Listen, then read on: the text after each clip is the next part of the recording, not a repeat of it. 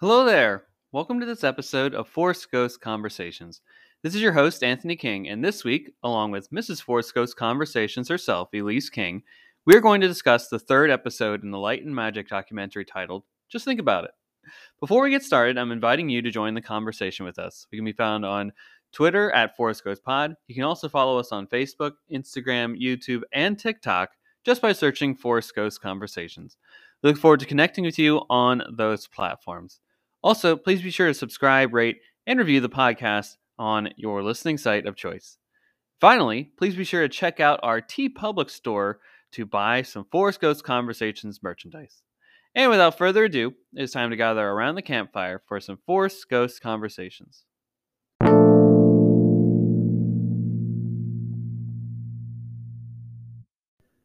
Welcome back to another episode of Force Ghost Conversations, everybody. I'm so excited to get into another deep dive discussion about the Light and Magic documentary that is on Disney Plus right now. But before we get into that, we have some news to run down across the Star Wars and Lucasfilm galaxy overall in a segment we appropriately call here Cloud City Gossip. Now, first, a new poster in promotion of Andor was released this past week. The poster features the main cast with the tagline, "The Rebellion Begins." Featured most prominently in the poster are, of course, Cassian himself and Mon Mothma. Be on the lookout for more Andor posters, content, and clips as the September 21st release date nears closer. And speaking of that, we are officially in the month of Andor. As noted earlier, Andor will premiere with 3 episodes on September 21st, only on Disney Plus. So, be sure that you got your subscription today, ready to go, locked and loaded, if you will. If you already do not have one, you do not want to miss out on Andor. Trust me, I've seen a little bit of the footage from that Rogue One release, and you do not want to miss out on this series. And of course, we will be discussing it week to week here on Force Ghost Conversations. So we got a lot coming up for that. Be sure to get your Disney Plus account and subscribe to our show so you do not miss out on anything. Next, are you heading to the D23 Expo next week at the Anaheim Convention Center? If so, there will be a slew of new Star Wars merchandise that is exclusive to the convention for you and you alone to purchase. A full rundown of the items that you can expect to see in the show store can be found on StarWars.com right now. And finally, the maestro himself, John Williams, debuted a new song at his recent concert at the Hollywood Bowl in Los Angeles, California. The theme is for Helena, who is Phoebe Waller-Bridge's character for the upcoming Indiana Jones 5 film. The clip can be found all over YouTube, and it is just brilliant, if you ask me. I listened to it, and it's really majestic. So, although we have little information about Helena's character, Williams did give us a bit of a tease here. He went on to describe her character as follows: she's an adventuress, and she's also a femme fatale. She's many, many things. And her music, she has lyrical music like an old movie star would look like, except that she's young and beautiful and wonderful. End quote. Even at 90 years young, John is still putting out world-class music. And on the other side of this break, we'll be back with our discussion on episode 3 of the Light and Magic documentary series. Stay tuned, folks.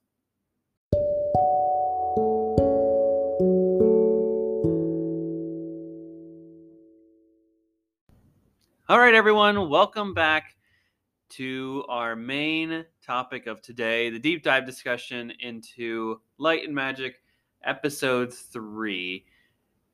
Now, I am so thrilled to bring in our special guest for this week's episode. It is none other than Mrs. Force Ghost Conversations herself, Elise King. Welcome. Hello. How are you today? Doing well. Doing well. Are you ready to get into Light and Magic episode 3? Always. Always. Yes. I am thrilled to get into it as well.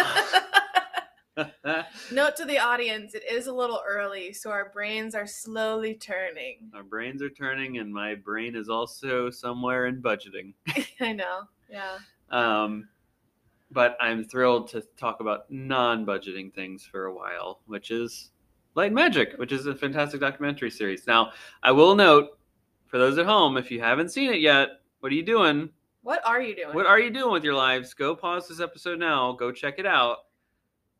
And then come back. You've been warned. Spoiler warning. From this point on, everything's fair game about light and magic. And a lot of other things, Star Wars and whatnot. So, pretty much spoiler for just about everything. So you're warned. You're warned. You're warned. Elise, the episode starts with a long list of famous people in the film industry just in awe about the first Star Wars film. That's where we left off in episode 2, is that Star Wars, well, you and I probably know as episode 4, A New Hope predominantly, came out. And what were I want to talk about your first thoughts on that movie. On Star Wars? On A New Hope. I want to go back to your first steps. I don't even remember when I watched it. If you can, take me on this journey with you. What were your first thoughts when you saw the film for the first time, or that you can remember having thoughts about the film for the first time? Do you have any memories of the special effects from that viewing? Oh, this is such a loaded question. I'm like, oh, you know how my memory is. It is wonderful. It's spotty. I am trying at this point to remember if I saw them before or after I saw the prequels. Which maybe. You tell me. I wasn't around at that time. My gut is telling me I saw them after the prequels. I saw A New Hope after the prequels. Okay. Because I remember watching A New Hope. Okay, so there's one or two things. I saw them after the prequels. Or I love that we do it. It's all theoretical. Yeah, it's all theoretical. Or I just went back and watched them way later, and that's the only time I remember them. Mm-hmm. Because I remember watching A New Hope and being like, this isn't as impressive as I thought. And it's not because it's not impressive. It's because I'm a child of the 90s. And I saw you saw through the effects. I saw through the effects, but so on the effects level, it's just the nature of growing up with more advanced effects. Yeah. I think. Yeah. That being said, the story stuck with me. Mm-hmm. Gotcha. And made me want to watch the other two, made me want to, see where, like, the Skywalker saga go, it got me invested in Star Wars. Mm-hmm. And, I wanted to watch more. So the story was strong, but I remember the effects being I remember telling myself, Elise, these effects were great for when they were created.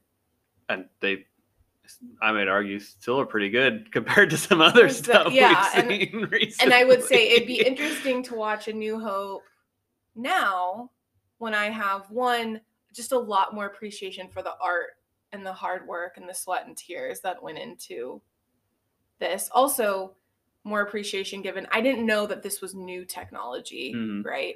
I thought it was Lucas using what was created. And 3, I have now been able to discern bad effects. Yeah. It's much easier to point out. And it's kind of like watching E.T., where I'm like, E.T. looks like a real thing. Yeah. That's crazy. Yeah. I will say I would go back now and look at my memory and be like, no, but you liked it. You liked some of the effects. I remember being like, Yoda looks real. So I think with the lens I have now, I would analyze it differently. Yeah. But I remember being like, you don't think this is that great, but you don't think this is that great because you were born later and blah, blah, blah. So long answer. But it sounds like it was a journey. It's a journey. And light and magic somehow helped with this journey at the end of the day. Yeah, I mean, I just didn't know any of the story of how effects came to be in Hollywood. Yeah. I didn't know any of that. And now you have this great foundation that you pull from every time we watch something now. I'm sure I'll get a little too buzzed at a happy hour one day and just go on and on and on about light and magic, and my coworkers or someone will be like, great. I don't have for Disney your passion. Plus.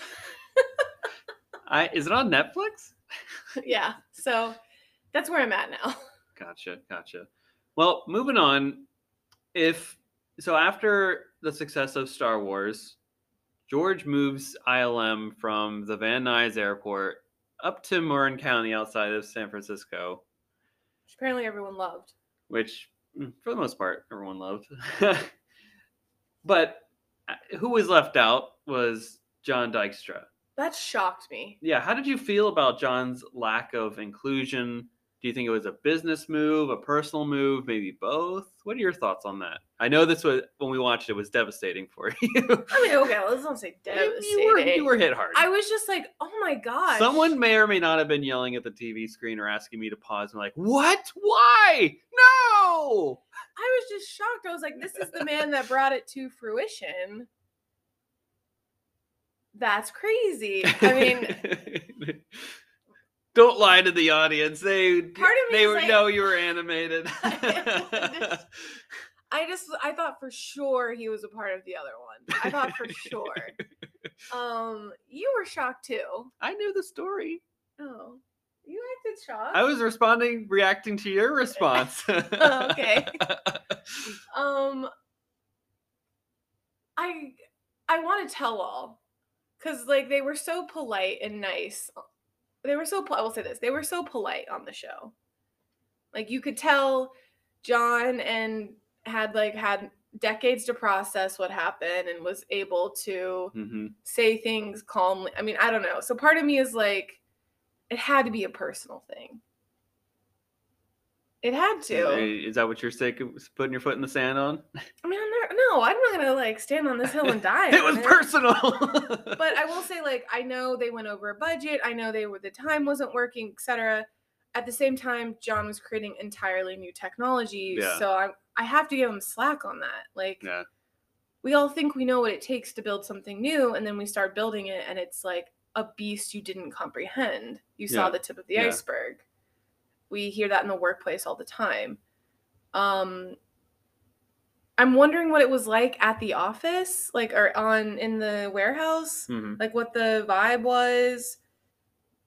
Team members seem to really like it, but they're all talking with the rose-colored glasses of nostalgia. Yeah. I know it seemed like him and John didn't seem sorry about his approach to Star Wars. No. So I'm wondering if it was like two like alphas with different approaches and like two clashing personalities between him and George. Like at some point I was like, does George just not want to deal with John? Kind of thing? Or does he want more control than John would want him to have? Yeah.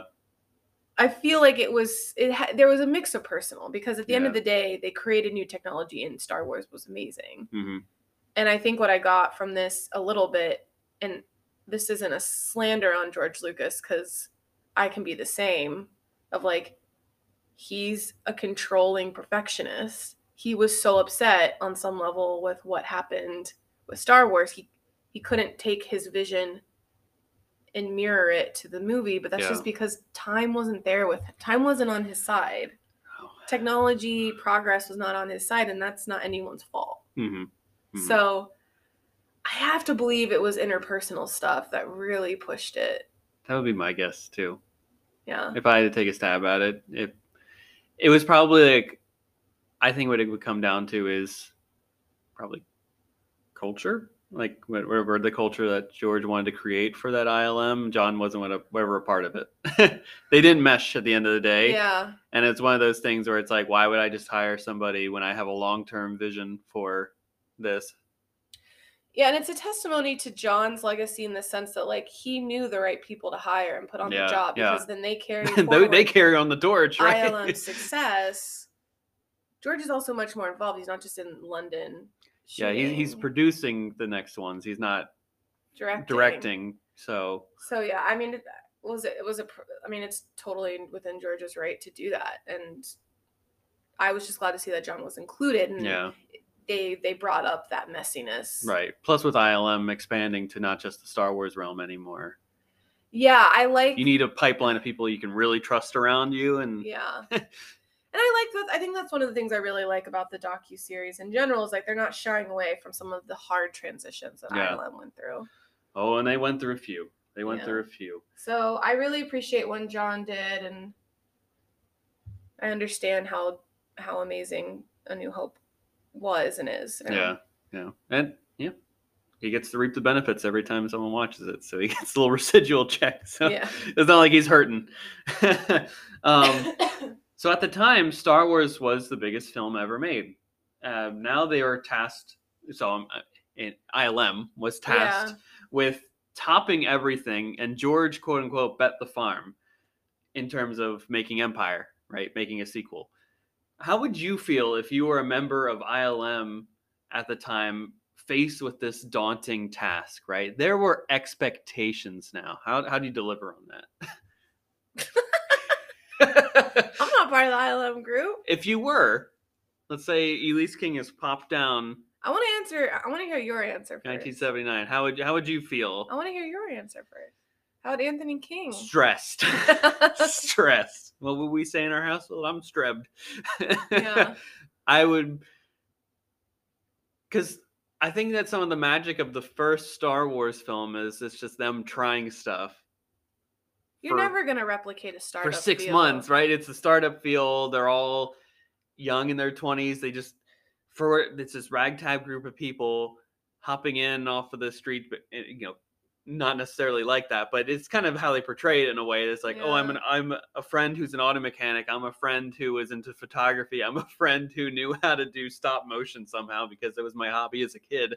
Yeah. And we were like, oh, we'll tinker together with this. And Joe Johnston's like, I don't even know how to draw, but I'll figure out how to do it, and creates all the imagery of Star Wars in a sense. Yeah. And you put that together in that special soup, and somehow the output is Star Wars. And then George is like, all right, do it again. Do it again, but better. Learn your craft, hone it, right?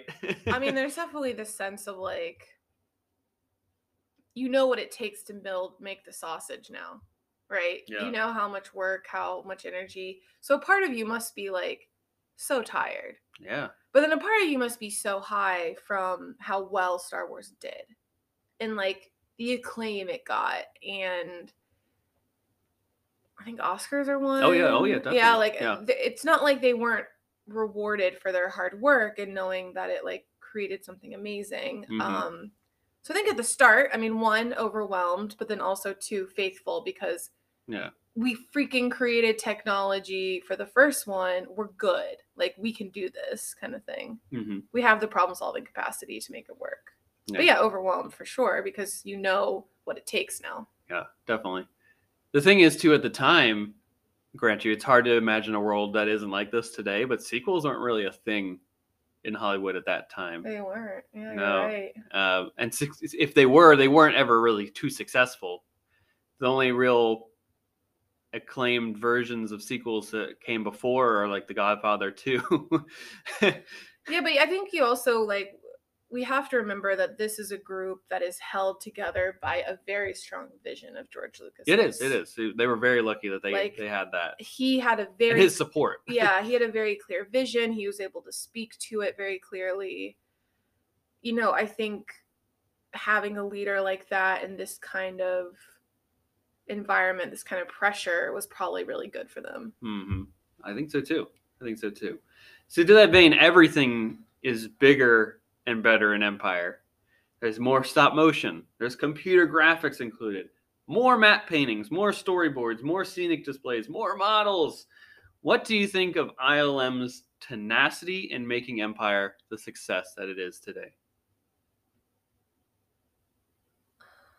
I feel like you should be answering these questions. No, but I want to know what you think as someone who's not in the weeds of Star Wars each and every day. Like, I think you would probably say, like, if from a filmmaking perspective, Empire is like the cream of the crop when it comes to both sequels and in terms of Star Wars films.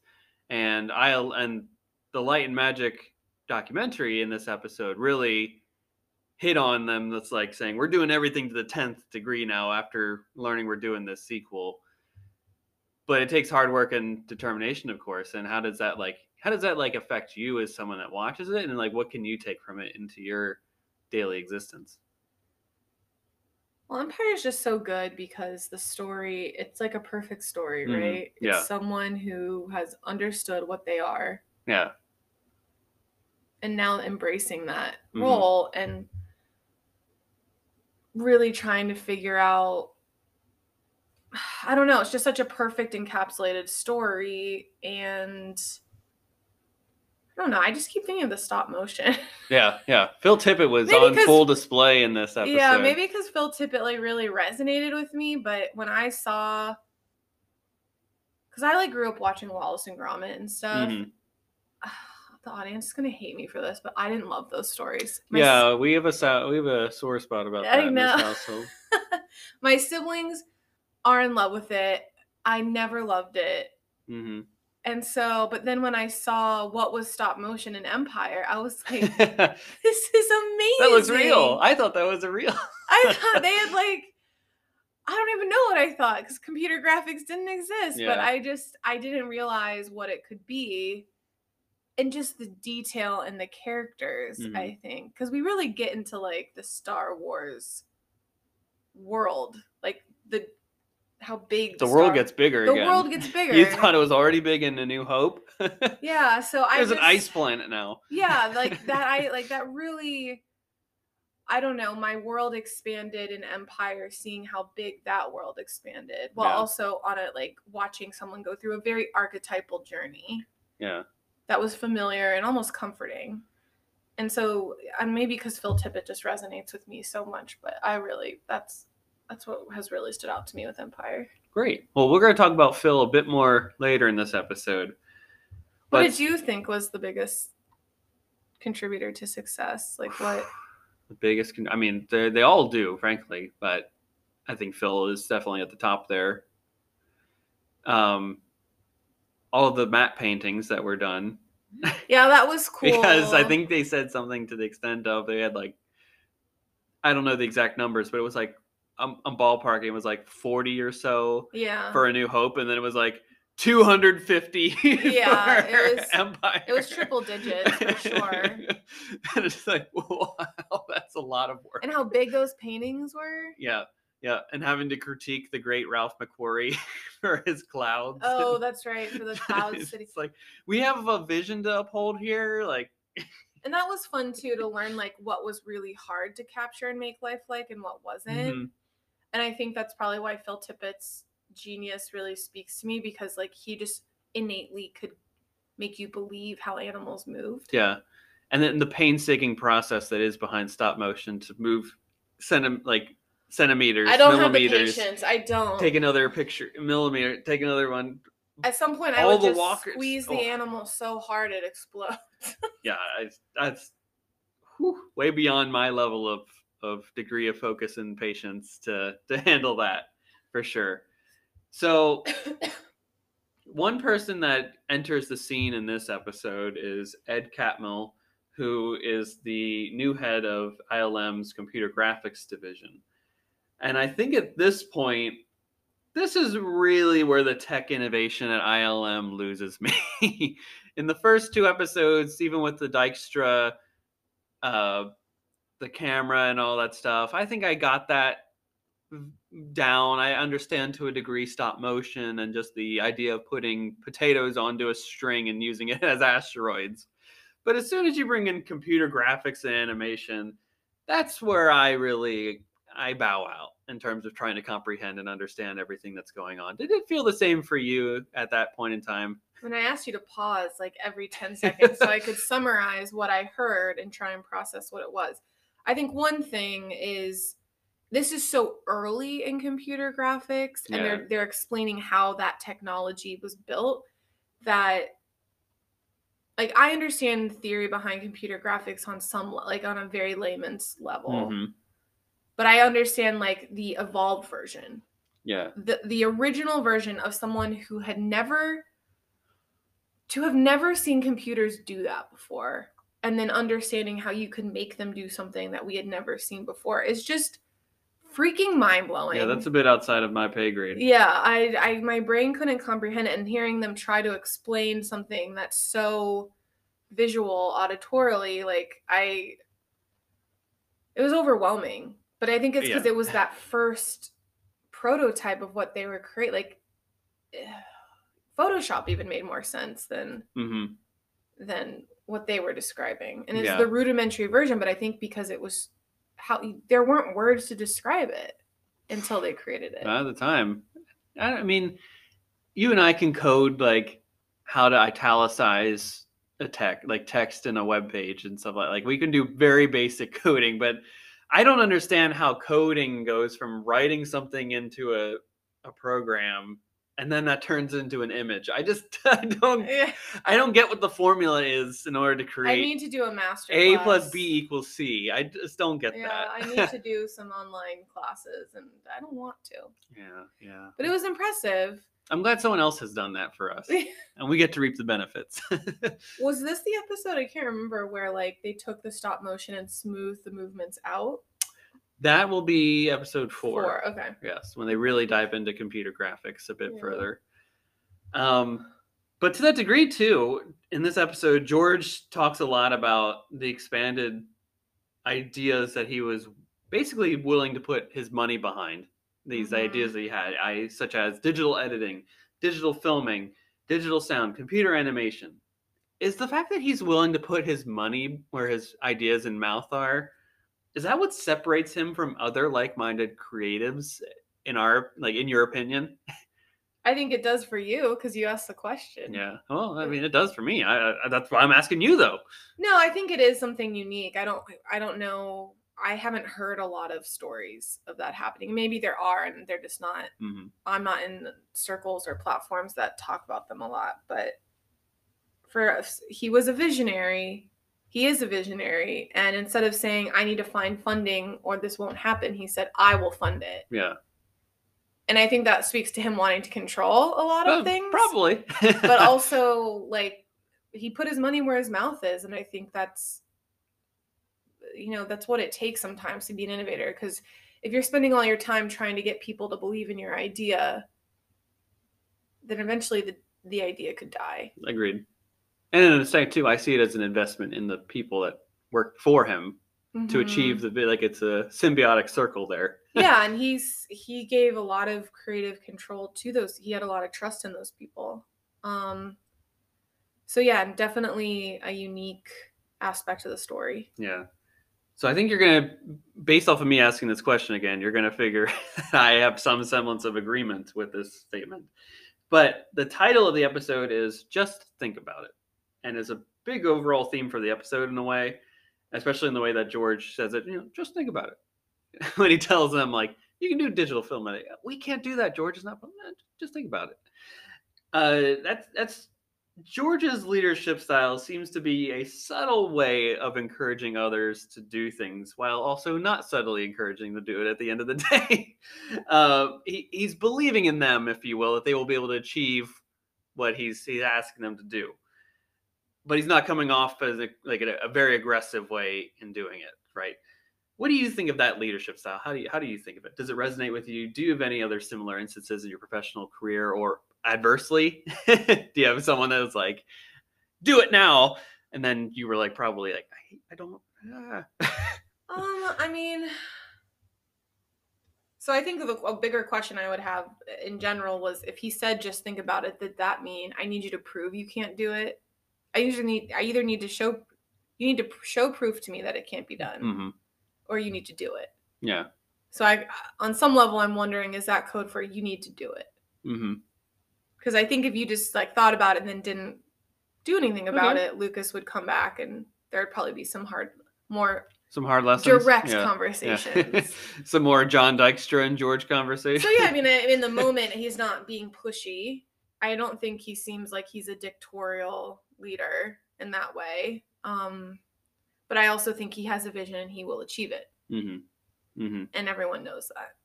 So, because you never heard, maybe it's also just the culture of who ILM employees are, of like, they get challenged, they balk, but then they think it through and they're like, of course we can do it. And, there's like, they are creative problem solvers. And so George knows that. Yeah. So I don't know if I think it's a little simplistic to say it's a leadership style. I think it would be, you'd have to go into a lot of other factors of like, does everyone understand what he means when he says that? Like, do they know the consequences of if they don't say that, and how does he Gotcha. act with those? Gotcha. Is it just a cultural thing where like he knows that these types of people are going to say no initially, and then he knows if they spend a couple days problem solving, they'll actually come up with an idea, and he's just like pushing them along that path. I think there's a lot of things I'd want to understand. As we kept watching this show, I was like, I want someone to do like a thesis. I want them to go study Lucas, a leadership thesis ILM, on the product. Yeah, and a human capital like degree program or something, like humans, like organizational psychology or something. I think they could be a really interesting case study because it works. Yeah. And I think Lucas knows how to tap into that. But, we've seen the end results. But there's real consequences if they don't get it done and they don't figure it out at the end of the day. Yeah, I mean, when he's backing his own venture capital for these projects, he may be a bit more pissed. Yeah. Yeah. I will say, as someone that has this happen to him on a weekly basis, just think about it. I don't get told just think about it in my professional career. I'm cold, kind of do it. And then I'm like, I don't think this is possible. And then they say, okay. And then I sit on it for like 30 minutes to an hour. Yeah. And then I actually am able to figure out a way to do it. Yeah. Or I am asked if, like, for me personally too, in my professional career, it's more not necessarily if it's possible, it's more when it can be done. Like, I think my initial thing is to, like, it will be, oh my gosh, I will take 2 weeks to do this or something like that. When you just like the overwhelmingness of it all just like hits your brain and you think through every process step that you have to do. Yeah. When sometimes in reality, just by doing it, it actually doesn't take 2 weeks. It takes you 2 hours.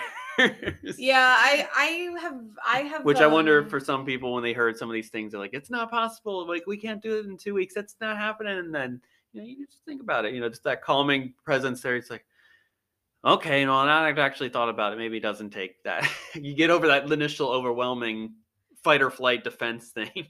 Yeah, I definitely have those moments. Especially when you're in a meeting and you're like talking through a million things and they also throw one more thing at you. Mm-hmm. I've gotten better at just saying, like, let me get back to you on it. Let me think through it.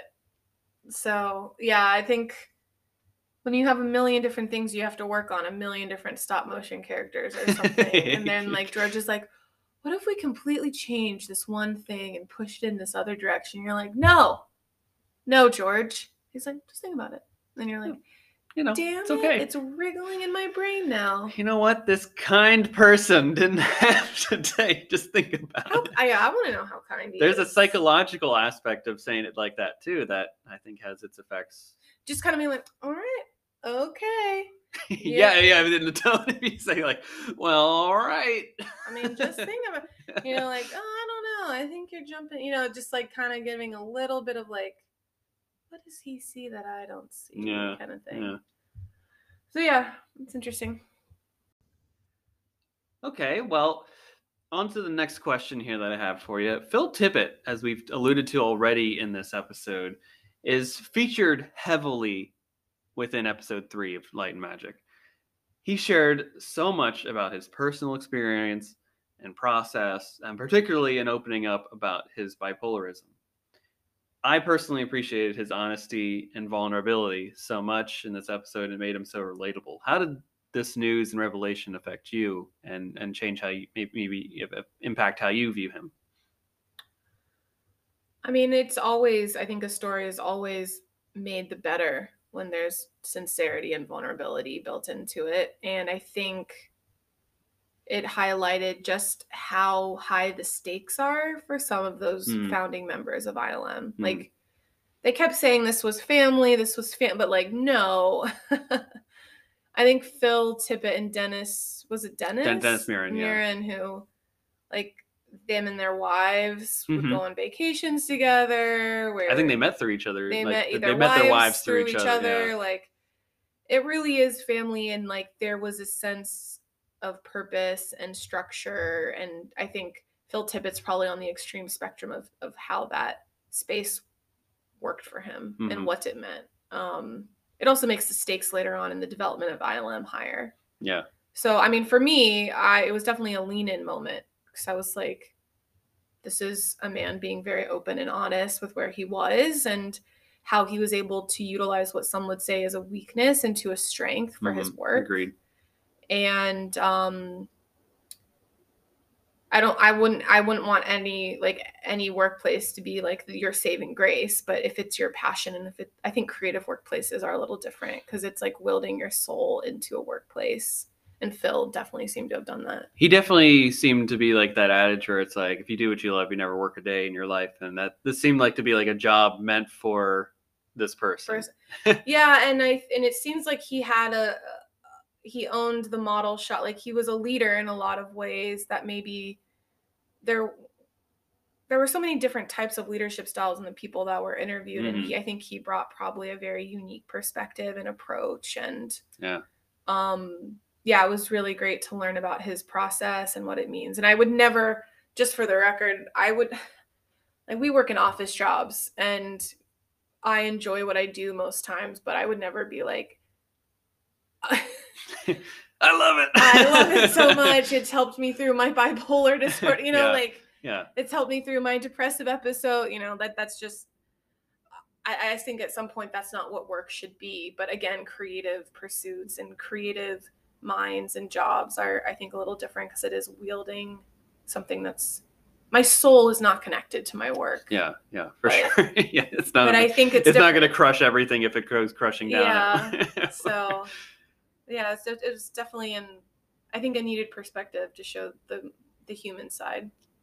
Speaking to the human side, that's not a question I had here, but I think that Phil, perhaps more than anybody at ILM to this point that I can tell, understands human emotion and personification perhaps better than most, which is why he's able to put that into the creatures that he creates. Like he gives them personality, he gives them feeling, it makes these creatures that are not real feel more real to us. And we'll see it later on in a film like Jurassic Park, for example, but personality is something that he's able to infuse into these creatures. Yeah, he's the vibe I got from him is that he's an empath, and that allows him to connect fully with even inanimate objects to bring them alive. Yeah. So I can see why him and Dennis Muren would be such a great force on set, because I remember Muren talking about E.T. He was making sure every visual element fed into the core story, right? And then Muren or Tippett is also doing that through the actual objects and making he could make you fall in love or fear or desire things that aren't alive, which I think is incredible. But if the puppet doesn't work, it all falls down. Yeah.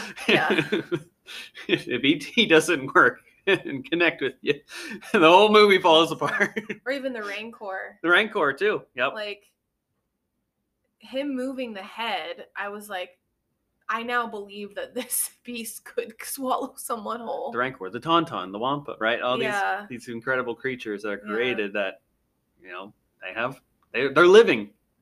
Out of all of the things on watching the original trilogy, believability of characters was never one of them, which I think says a lot. It absolutely does.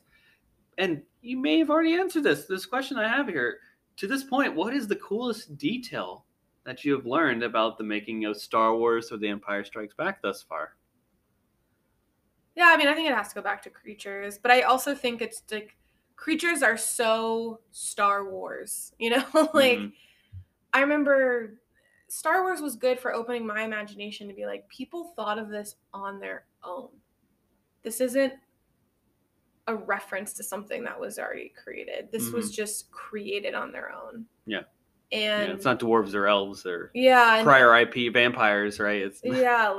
And that blows that level of creativity and openness to new really, I think, really affects me and makes me believe a world. Yeah. And to know that none of those creatures looked fake. None of those creatures looked inanimate. Yeah. I think it helped me lean into the world even more. What about you? For me, it's the potatoes in the asteroid belt. I knew it. Ever since I heard that detail, I think in the 2004 documentary Empire of Dreams, that's really been one that's like it's potatoes. It's like the Aragorn Viggo Mortensen breaking his His toe. toe. It's like every time I see it, I'm just like it's potatoes. Sometimes, yeah, it's creative problem solving isn't about finding the most complex solution. Sometimes It's about finding finding the best. efficient solution. The best and efficient solution. We have a deadline and we need to get there. What works? Potatoes in the background. They look like asteroids. You'll never know the difference. Yeah, or it's pieces of gum. It's something. It's just like the pieces of gum got me. it's wild. Yeah. It's like, okay, we hold this in such high esteem when in reality it was just pieces of gum. I know. I think that even makes it It's better. the magic of cinema that makes it better to the nth degree. Exactly. All right, Elise, my last question here for you. The cliffhanger for this episode. They've been doing such a great job with cliffhangers in each episode to make you want to watch the next one right away. The cliffhanger in this one is now ILM is expanding into films outside of Star Wars. They're taking that leap to do other things. Yeah. Do you think this is a smart decision for ILM and Lucasfilm? Yeah, I mean, one, it's because Lucas is opening up to his friends. Mm-hmm. So he trusts those creators. Mm-hmm. Mm-hmm. So I think that's a pretty low risk there. And two, like, does George want to lose the talent because he can't pay them? It's a fair point. You know, I think it was a smart move because he had a special sauce, and you're going to lose the sauce if you can't pay them to stay. Yeah. Well, the catch-22 of that is more work also leads to more work. More work. Oh, there's always. So you alluded to already. There's some burnout that happens in the next episode because these guys have not had a break. When you're constantly innovating and pushing on a deadline very and strict tight budgets too, like it can be taxing on the body. Yeah. Especially since you've been working these basically 18-hour days since you were 23. Let's just say this wouldn't fly nowadays. Yeah, there would be some standards in place about overtime and workplace proper etiquette. Yeah, but he had to. Had to. End of story. If you want to keep the group together, keep the band intact, you got to have some... And the band wanted to stay. Yeah, you got to have some work for them. And we are, I would say, based off of knowing what films they work on, next, I think was to our benefit. It pays off. Get to see some faces melt. I know. Get to see some faces melt. It's maybe the coolest effect ever. Oh my gosh. Well, Elise, as always, it's been a wonderful pleasure having you back on the show. We will have you on once more for those at home for the last episode of Light and Magic to discuss that one. Yes. So until then, we're so thrilled to have you back on Force Ghost Conversations. And it is so great that we have you coming back for one more episode for Force Ghost Conversations in the Light and Magic series. And then we will have you on, obviously, for other ones beyond this. But I love you more most.